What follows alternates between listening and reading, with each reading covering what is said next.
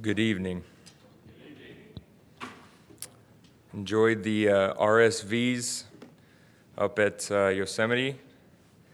Enjoyed the NASBs towards the end of Yosemite. And I think, what do you guys call the One Chun? Is that they wrote a very nice, for those that weren't at the wedding, a very, very beautiful song about marriage. And it was nice. And they played it for us up at Yosemite. It was enjoyable. If you guys can turn in your Bibles to the book of Nahum. The book of Nahum, we'll be continuing this evening. And as we mentioned last time, the book of Nahum is a sequel to the book of Jonah. Jonah leaves us on a cliffhanger as to what happened to this town. We know that it was not destroyed, that God's wrath was swayed by their repentance and their turning to God from their sin. And then God had to do a little work on Jonah at the end of the book, and then we're kind of left to see what happened. And here in Nahum, written roughly 150 or taking place roughly 100 to 150 years later, we see what has happened to this city, the capital of Assyria. Nahum is a minor prophet, and just like most of the minor prophets throughout Scripture, it's a very short book, and that's why we refer to it as a minor prophet. Just because the word minor is there doesn't mean that the message is insignificant in any way. We have a lot of the character and attributes of God laid out for us within these minor prophets. The message is very powerful in this book of Nahum of who God is and his attitude, his heart against sin and what it does. So for context, because it was a few or a month or two ago that we looked at Nahum, we'll read chapter 1 just for context. And we left off at verse 7 last time. So we'll start at verse 1 of Nahum chapter 1. The burden against Nineveh, the book of the vision of Nahum the Elkoshite. God is jealous, and the Lord avenges. The Lord avenges and is furious. The Lord will take vengeance on his adversaries, and he reserves wrath for his enemies. The Lord is slow to anger and great in power, and will not at all acquit the wicked. The Lord has his way in the whirlwind and in the storm, and the clouds are the dust of his feet. He rebukes the sea and makes it dry, and dries up all the rivers. Bashan and Carmel wither, and the flower of Lebanon wilts. The mountains quake before him, the hills melt, and the earth heaves at his presence. Yes, the world and all who dwell in it. Who can stand before his indignation? And who can endure the fierceness of his anger? His fury is poured out like fire, and the rocks are thrown down by him. The Lord is good, a stronghold in the day of trouble, and he knows those who trust in him. But with an overflowing flood, he will make an utter end of its place, and darkness will pursue his enemies. What do you conspire against the Lord? He will make an utter end of it. Affliction will not rise up a second time. For while tangled like thorns and while drunken like drunkards, they shall be devoured like stubble, fully dried. From you comes forth one who plots evil against the Lord, a wicked counselor. Thus saith the Lord, though they are safe and likewise many, yet in this manner they will be cut down when he passes through. Though I have afflicted you, I will afflict you no more. For now I will break off his yoke from you and burst your bonds apart. The Lord has given a command concerning you. Your name shall be perpetuated no longer. Out of the house of your gods I will cut off the carved images and the molded images. I will dig your grave, for you are vile. Behold on the mountains the feet of him who brings good tidings, who proclaims peace. O Judah, keep your appointed feast, perform your vows, for the wicked one shall no more pass through you. He is utterly cut off. And we'll ask the Lord to bless the reading of his word. As we talked about last time, this book opens up with several characteristics and several attributes of who God is. God is a jealous God. Jealousy today is looked down upon. If somebody is jealous, if a husband is jealous, if a wife is jealous, it's frowned upon in today's culture. But this is an attribute, this is a characteristic, and this is a name of God. God is jealous. He's jealous of his people, those that he's called. And he is jealous of their attention and their affection and who they worship. And Nineveh was given a second chance. We read in Romans that anybody who is on the face of this planet, in Romans chapter 1, is given an opportunity to know who God is. By looking simply at creation, the stars, the heavens, the earth, they can look and see that somebody had to create this, and they have to do something with that. Today, in today's day and time, they say that it happened by chance, and they brush it off, or they come up with a big compound reason as to why everything came into existence. But they choose to reject who God is. So Nineveh had that, or the Assyrians and those in Nineveh had that opportunity, and they rejected it. They were evil, they were wicked, and this is why Jonah did not want to go and refused to go to Nineveh to preach the gospel to them. He was obviously corrected, as we spoke on last year, and the gospel was given to him, or actually a message of judgment was given to him, and they repented, and God's wrath turned. Well, what happened about 100 years later, they fell right back into where they were. And God is jealous. He's jealous of that. He wants our total affection, our worship, and our love. And also, this people, this Assyrian army and force had been a constant enemy of Israel, constantly attacking them, constantly harassing them, and going to war. We talked about this in Jonah, but the Assyrians were a very wicked, vile people. We're gonna, Lord willing, get into that tonight as to how bad they were. But some of the things that they would do were just horrendous. There's rules of war or rules of engagement, and some that are in the military could explain those things. There's certain things that you just don't do when you're at war. The Assyrians threw that book out the window. They would cut the heads off of their enemies, pile them in a nice big pile, and it would be a billboard for all those that passed by of who had come through. It was the Assyrians. They would skin their enemies and drape the skins over the tents. They would bury their enemies neck deep or shoulder deep in the sand in the middle of the desert and just let them go crazy. And it was so bad, and people feared the Assyrian army so much that if it was heard that they were coming into town, there was record of entire communities committing suicide in order to just avoid the torture that they were going to experience from this wicked people. So these were evil men, and led by a wicked king, as we are going to see in a few verses. And it says, the Lord will take vengeance. He is the one that reserves wrath for these people.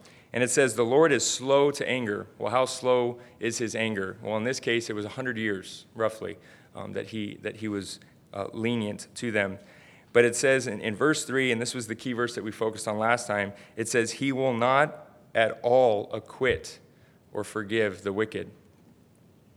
Now that might seem like a contradiction, because if most of your Bibles are like mine, you can look back to Micah chapter 7 and verse 18, and it's on the same page as Nahum. Some of you will have to turn the page, but if you look back at Micah chapter 7, verse 18, it says, who is a God like you, pardoning iniquity and passing over the transgression of the remnant of his heritage? He does not retain his anger forever, because he delights in mercy. He will again have compassion on us and will subdue our iniquities. You will cast all our sins into the depths of the sea. Now that, at face value, would look like a contradiction. You would finish reading Micah, and you would be in a great mood. Who is a pardoning God like you? A God who desires to pardon and forgive sin. He casts it into the sea. And then you open up into Nahum, and you get to verse 3, and it says, God will not at all acquit the wicked. How do we reconcile this? Well, God is just. He is perfectly just in everything that he does.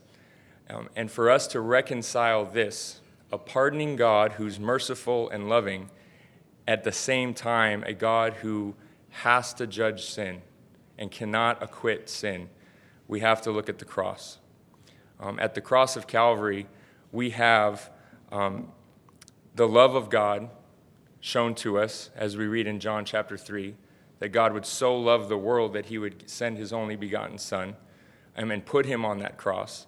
And at the same time, during those dark hours, he would pour out the judgment and the wrath that was due for the sins of the entire world.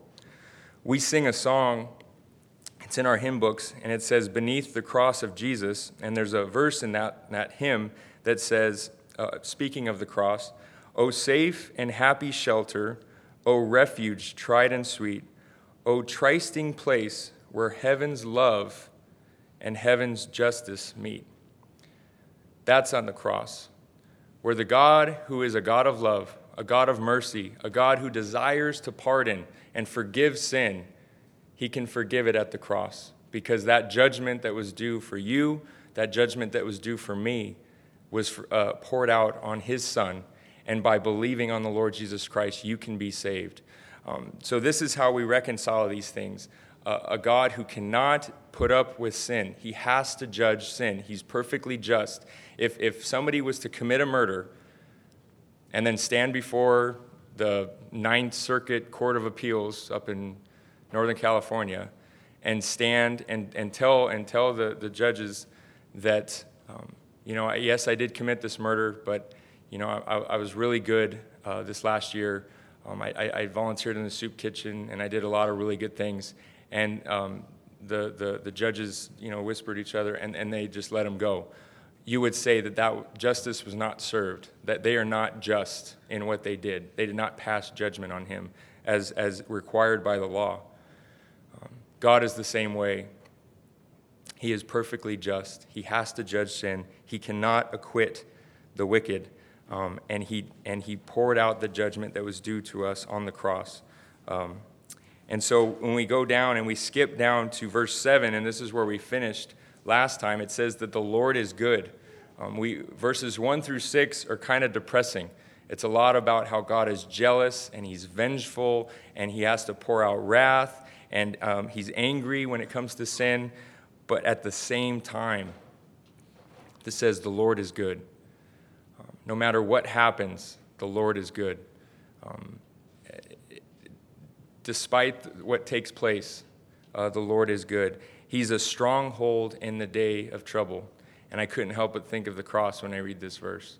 That stronghold, that place that we can stand, that safe and happy shelter. And this is the phrase we left off in last time. It says, he knows those who trust in him. And the question we asked last time was, does he know you?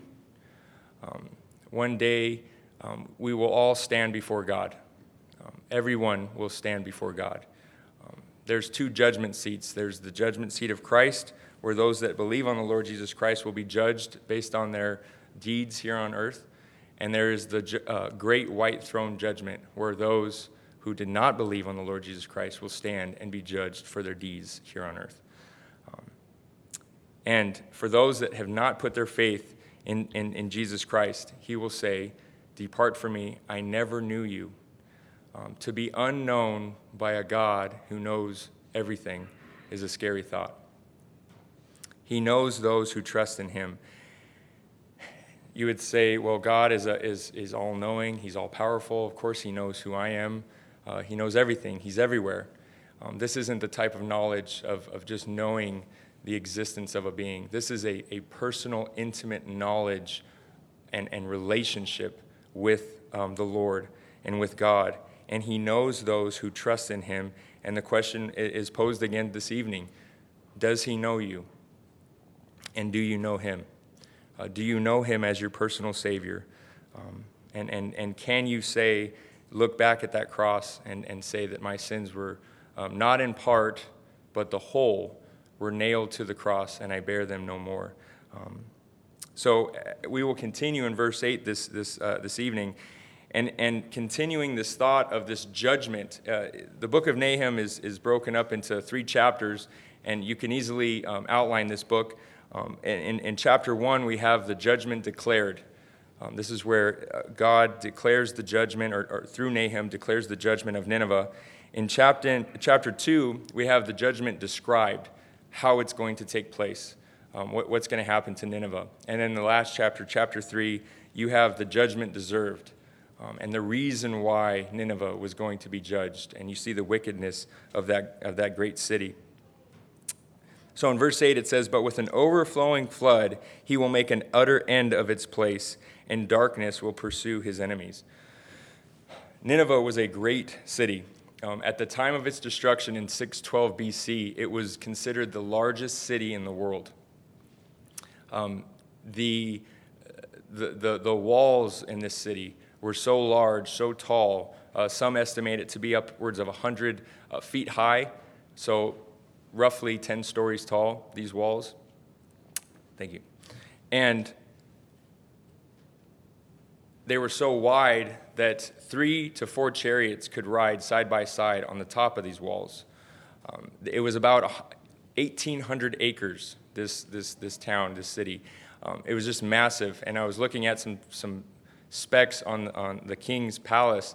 The king's palace was roughly 1.3 million square feet, just his house, 80 rooms in his house, just a massive city. It said that it could have held upwards of about 150,000 people, this city. So just a monster city, and Nineveh and the Assyrians took comfort in this city. This was their stronghold. This was the impenetrable city. This is our fortress. No one is going to come through. Well, this city was also right next to the Tigris River. It had several underground streams that would run through the city, and you'll know, and some of these historians, Bob and Justin, guys that are better at history than I am, will know that when a town or a city is attacked, water is a necessity. You close all the gates, you hunker down, but if you don't have water, eventually you're going to die. A tactic of the enemy is to block off the water supply into the city. Well, this city had so many water supplies, that would have been impossible. So what happened? How did people get in? The Neo-Babylon, and the Medes and the Babylonian, they formed this alliance to come up against the Assyrians and attacked them in 612. How did they get through? Well, there was a flood. There was a big flood. And it took out about 2 miles worth of this wall, this impenetrable fortress, and took it down, and it was you could drive whatever you wanted through there. And so with an overflowing flood, he will make an utter end of its place. They were attacked through that. And it says darkness will pursue his enemies. Outside of God, outside of the Lord Jesus Christ, it's darkness. We read in John that he is light, that he is the light of the world. We know that in heaven there will be no source of light, created source of light, but the source of light in heaven is the glory of God. He is light. What is darkness? Well, darkness is the absence of light. And here we see that darkness will pursue his enemies, and we see that hell, and the Lord Jesus confirms this in his preaching, that hell is there's the blackness of darkness. It's so dark and terrible, and there's weeping and gnashing of teeth, and it's a picture to us of judgment. And so in verse 9 it says, "What do you conspire against the Lord? Do you really think you have a chance?" It is what's being said here. It says, he will make an utter end of whatever you're planning to do against the Lord. And it says, affliction will not arise up a second time. There's no more second chances. You've had enough. And that's a very scary thought, to think that this town, this city, was out of chances, that they had gotten to that point of no return.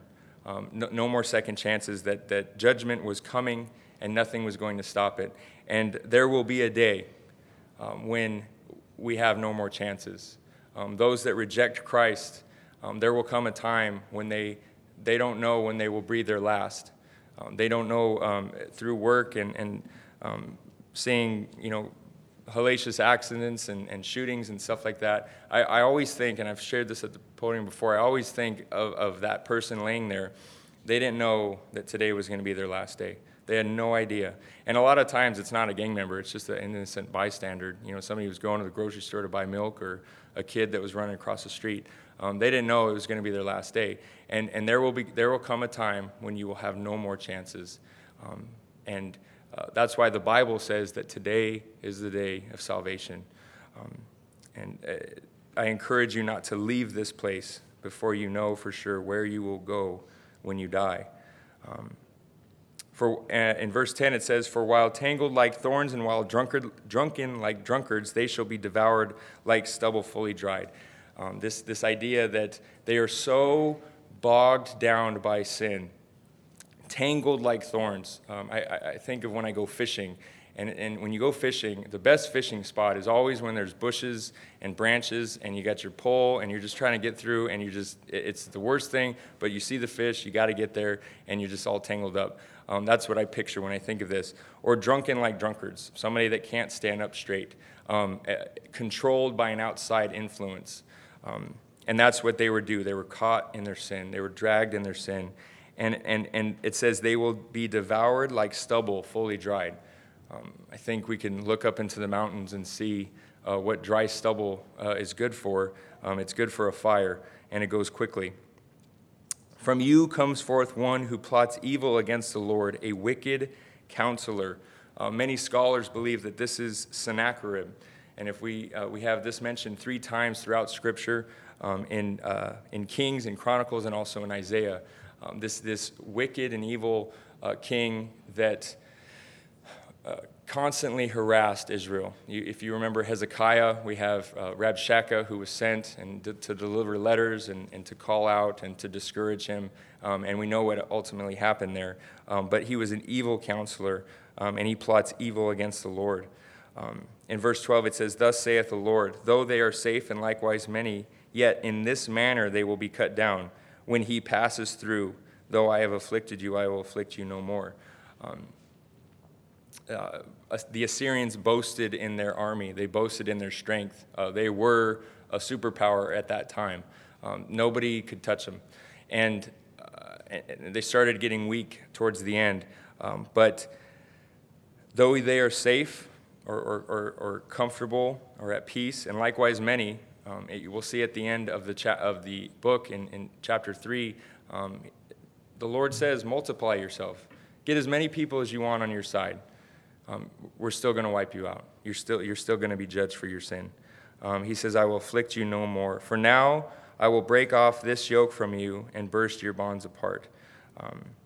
This judgment, this destruction that is being declared upon Nineveh.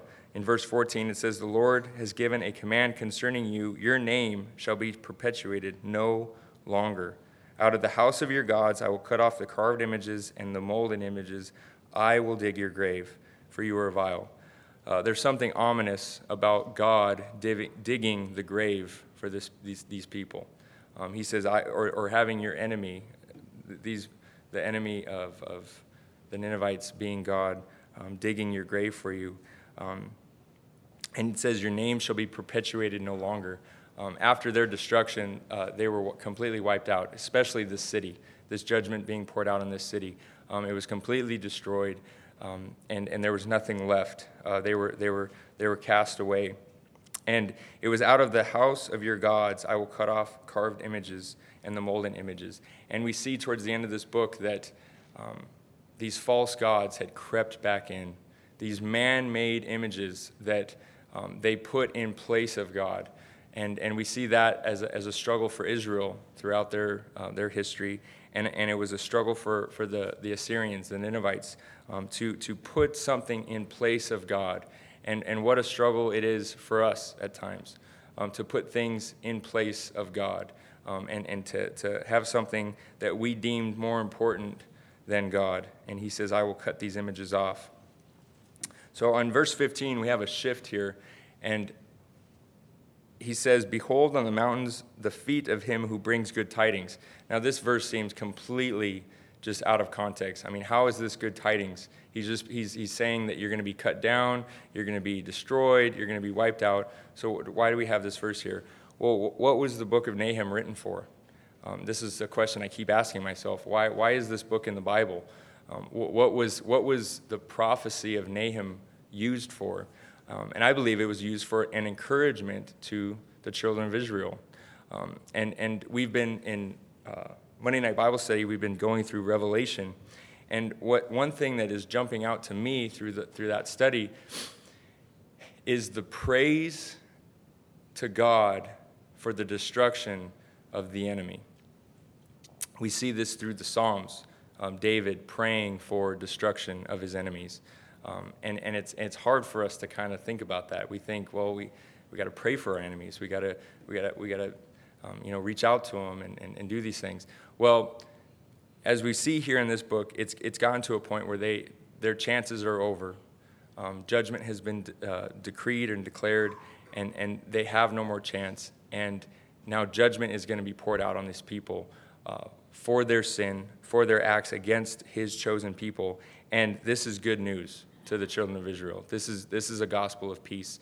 Once the Assyrians are destroyed, there's breathing room for the children of Israel. It says, "O Judah, keep your appointed feasts, perform your vows, for the wicked one being the Ninevites, or the people of Nineveh, shall no more pass through you. He is utterly cut off, to be completely destroyed."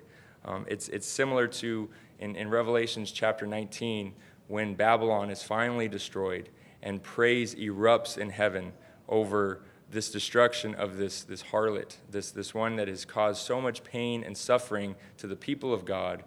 Praise that God has finally passed judgment, and he is a just and loving God.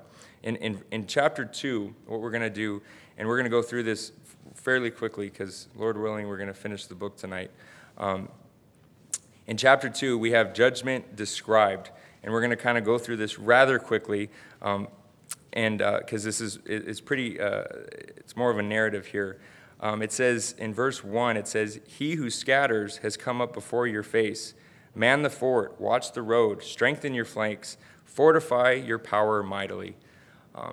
There's a sense of sarcasm in this verse here. Go ahead, man the forts, batten down the hatches, do whatever you got to do to get ready for the battle. It's going to be of no use, but go ahead. Fortify your power mightily. For the Lord will restore the excellence of Jacob like the excellence of Israel. For the emptiers have emptied them out and ruined their vine branches. And the emptiers being the Assyrians. They have come and they have constantly attacked the children of Israel, taken them into captivity, ravished their villages and the countryside, and have emptied them. Now the emptiers are the ones going to be judged here. And in verse 3 it says, "The shield of his mighty men are made red.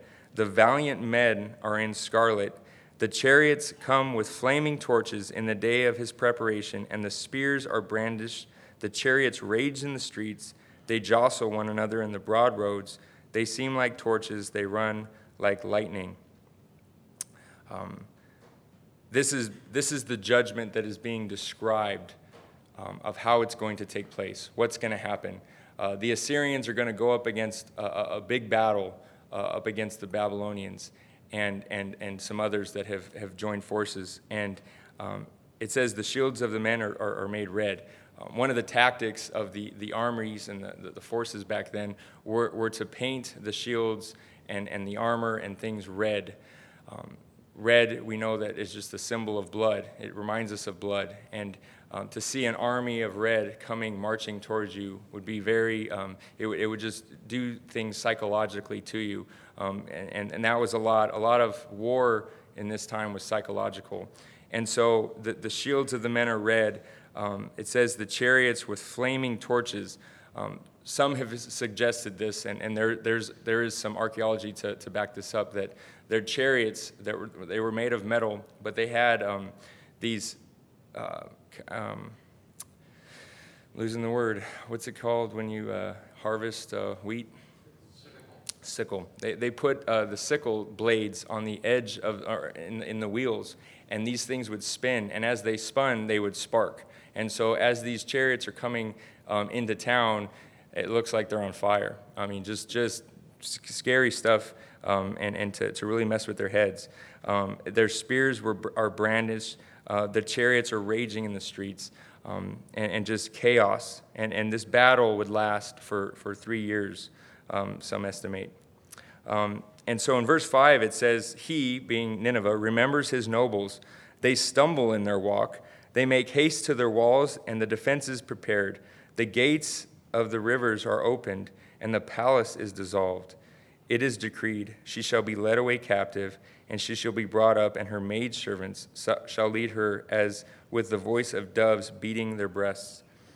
So the nobles, the ones that you lean on, the ones that you go to, what do we do? How are we going to overcome this? They're stumbling in their walk. They don't know what to do. They're at their wits' end. Strengthen the walls, make ready for war. The defense is prepared. The gates of the rivers are opened, and it says the palace is dissolved. It's interesting that the archaeology backs this up as well, that during that flood, this 1.3 million square foot palace was actually completely dissolved by water. It says, it is decreed she shall be led away captive. And that's what took place. They were all led away captive.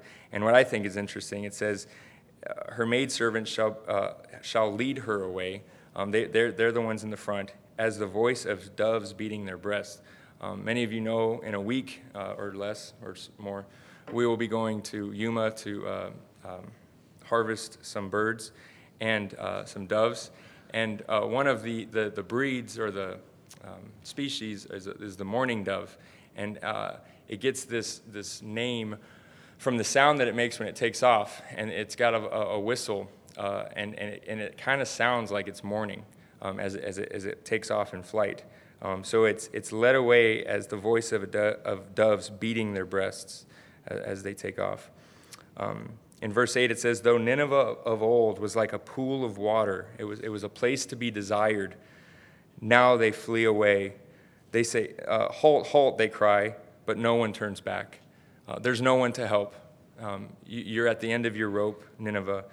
Take spoil of silver, take spoil of gold. There is no end of treasure or wealth, of every desirable prize. She is empty, desolate, and waste. The hearts melt and the knees shake. Much pain is in every side, and all their faces are drained of color.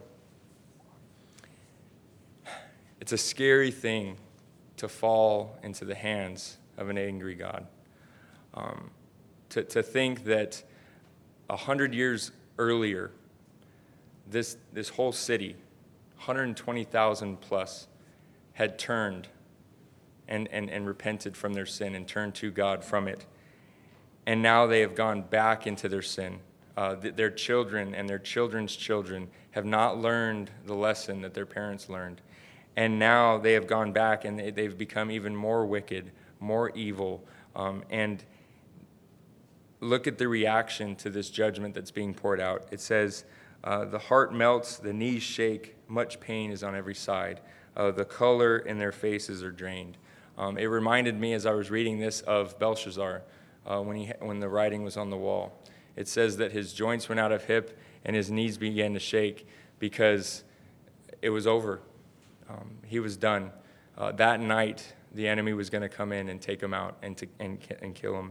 And so thinking of what it's going to be like that day for those that stand at that great white throne judgment, that know that it's too late, that you just like Nineveh in this book, you had chances and you rejected them, and now it's too late. The physical shaking that's going to take place, and just the tremendous pain and suffering that's about to take place it's going to be unbearable. In verse 11 through the end of the book, we have this reference to lions. It says, where is the dwelling of the lions and the feeding place of the young? lions, the feeding place of the young lions, where the lion walks, the lioness and lion's cubs, no one made them afraid. The lion tore in pieces enough for his cubs, killed for his lionesses, filled their caves with prey, and his dens with flesh. The Assyrians loved lions. I don't know if the area was just, there was a lot of lions over there or what, but that was their symbol, and it was the symbol of power. They always had the picture of lions. You think of a king's throne and two just big lions with full manes on either side of the king's chair there. And so this was a picture of their army, their strength. He says, "Where is the dwelling place of the lions?" And he's saying, you had your fun. You had your time of pillaging and killing and harvesting and just filling your dens with prey. And probably the most scariest verse in this book is in verse 13.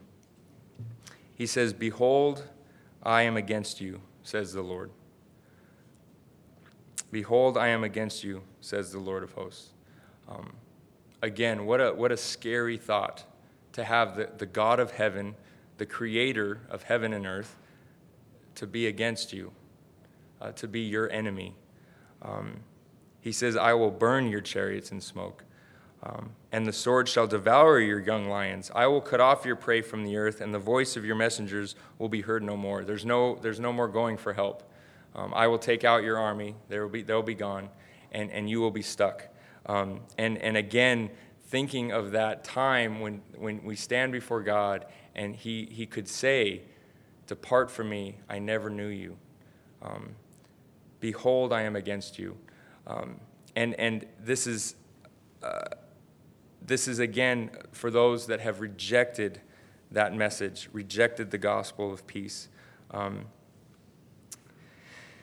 Behold, I am against you. And in the beginning of chapter 3, we have judgment deserved. And many times, as I read Jonah, I look back at this chapter here, and to see the total destruction and how bad Nineveh was. He pronounces a woe in verse 1. He says, "Woe to that bloody city. It is all full of lies and robbery. Its victim never departs. The noise of the whip, the noise of the rattling wheels, of galloping horses, of clattering chariots." Just terror. The terror that Nineveh would strike, or the Assyrians would strike into their victims, into their enemies. Again, reminding you that some of these communities, these villages and towns would commit suicide just to avoid falling into the hands of these wicked men. The horsemen charged with bright sword and glittering spear. There is a multitude of slain, a number of bodies, countless corpses. They stumble over the corpses. There was no mercy when it came to Nineveh. They slew everybody. Others would as you see with the Babylonians, they would take captive the children of Israel. They would take captive. They would pick the best of the best. They would bring them into their palace. They would train them. They would leave the widows. They would leave a remnant in the city. They would even maybe set up a king for them. And there was some sort of, like we said, rules of engagement, but not for Nineveh. They just left the bodies piled up in the streets. And he says again in verse 5, "Behold, I am against you.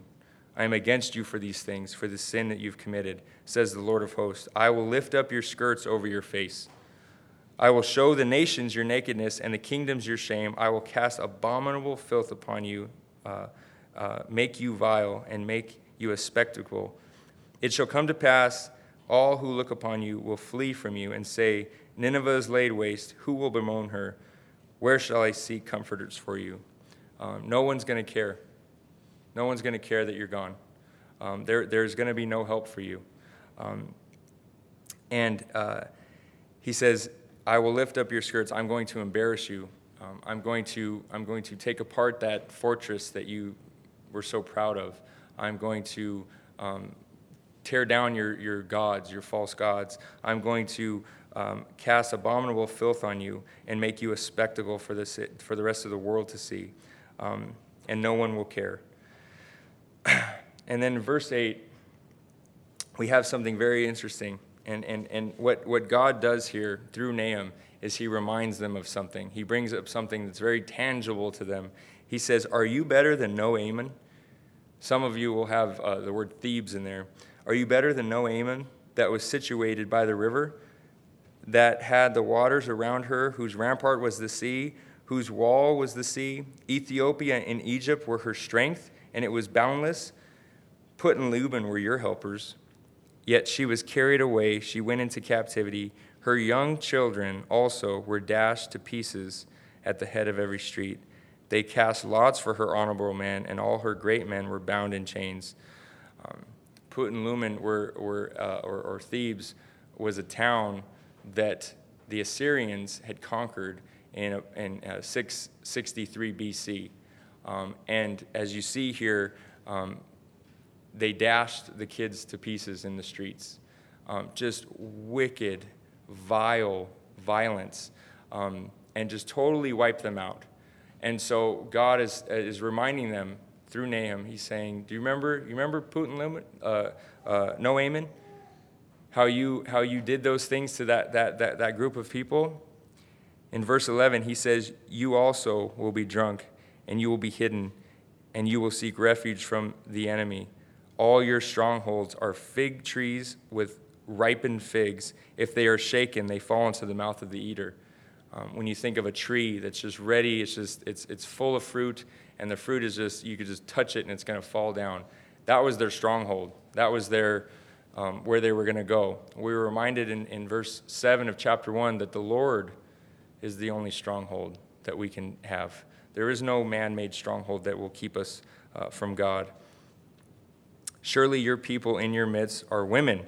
The gates of your land are wide open for your enemies. Fire shall devour the bars of your gates."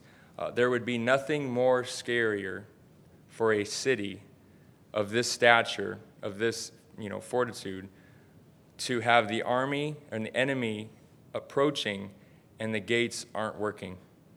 You can't shut the gates. It's like the garage door button. It's not working. It's not going down. And they're marching. And now the door's wide open. And they're coming. And this is what God has said.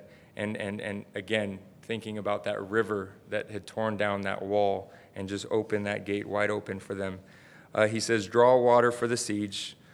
Get as much supplies as you want. Fortify your strongholds. Go into the clay and tread out the mortar. Make strong the bricks kiln.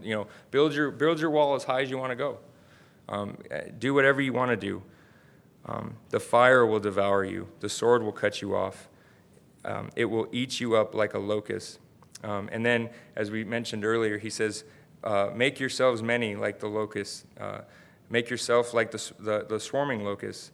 You have multiplied your merchants more than the stars of heaven. The locusts plunder and flies away. Your commanders, those men that you look to for strength and wisdom and guidance in war, they're like swarming locusts. All the generals are like grasshoppers." And it says they crawl into the cracks on a cold day of the wall. They hide because of what's happening. And in verse 18, he says, "Your shepherds slumber, O king of Assyria. Your nobles rest in the dust. Your people are scattered in the mountains. No one gathers them. Your injury has no healing." After this battle in 612, there was no recovery for the Assyrians. They were wiped out, and even to this day. "Your wound is severe. All who hear the news of you will clap their hands over you. For upon whom has not your wickedness passed continually?" You have wreaked havoc on the area. You've wreaked havoc on the people of God. And now Judgment Day has come. So in application, what do we draw from the book of Nahum? The first thing that we draw, as we spoke of earlier, is that God is a just God, that he has to judge sin, and he has to take care of sin. And God did take care of sin on the cross, pouring it out on the Lord Jesus Christ. But God is a perfect gentleman, and he will not force himself on you. It is a personal choice to accept the finished work of the Lord Jesus Christ for you, for eternity. The second application that I draw from this book is that every generation is responsible for revival. We see a great revival that takes place in the book of Jonah. 120,000 people turn to God from their sin. Then 100 years later, a generation and a half later, they're back in their sin. We cannot ride on the coattails of the great revivals of the past. It's important for us to fuel the flame of revival within our generation. Here I see the tremendous need for discipleship. Had the Assyrians or had the Ninevites come to those young ones and train them up in the ways of the Lord, perhaps they could have avoided this judgment. Perhaps they could have avoided this terrible thing that happened. But because of them allowing the kids to wander and allowing the kids to go out into the world and to bring those carved images back and to bring those distractions back into their life, it caused this, and it was a vicious cycle. As we close, the most important thought of the night is that verse in verse 7, does he know you? Do you know the Lord as your personal Savior? And second, what are you doing to fuel the flame of revival? And I apologize because I forget who this was, and somebody's going to remind me after the meeting. But it was a woman who was praying for revival, and she just felt the Lord telling her to do this, and she reached down and drew a circle on the ground with some chalk, and she stood in the circle, and the Lord told her, pray that the revival starts in that circle. And the point of that is to say that the revival starts with us. It starts with you, it starts with me, and then it goes from there. It took 12 men in the New Testament to turn the world upside down.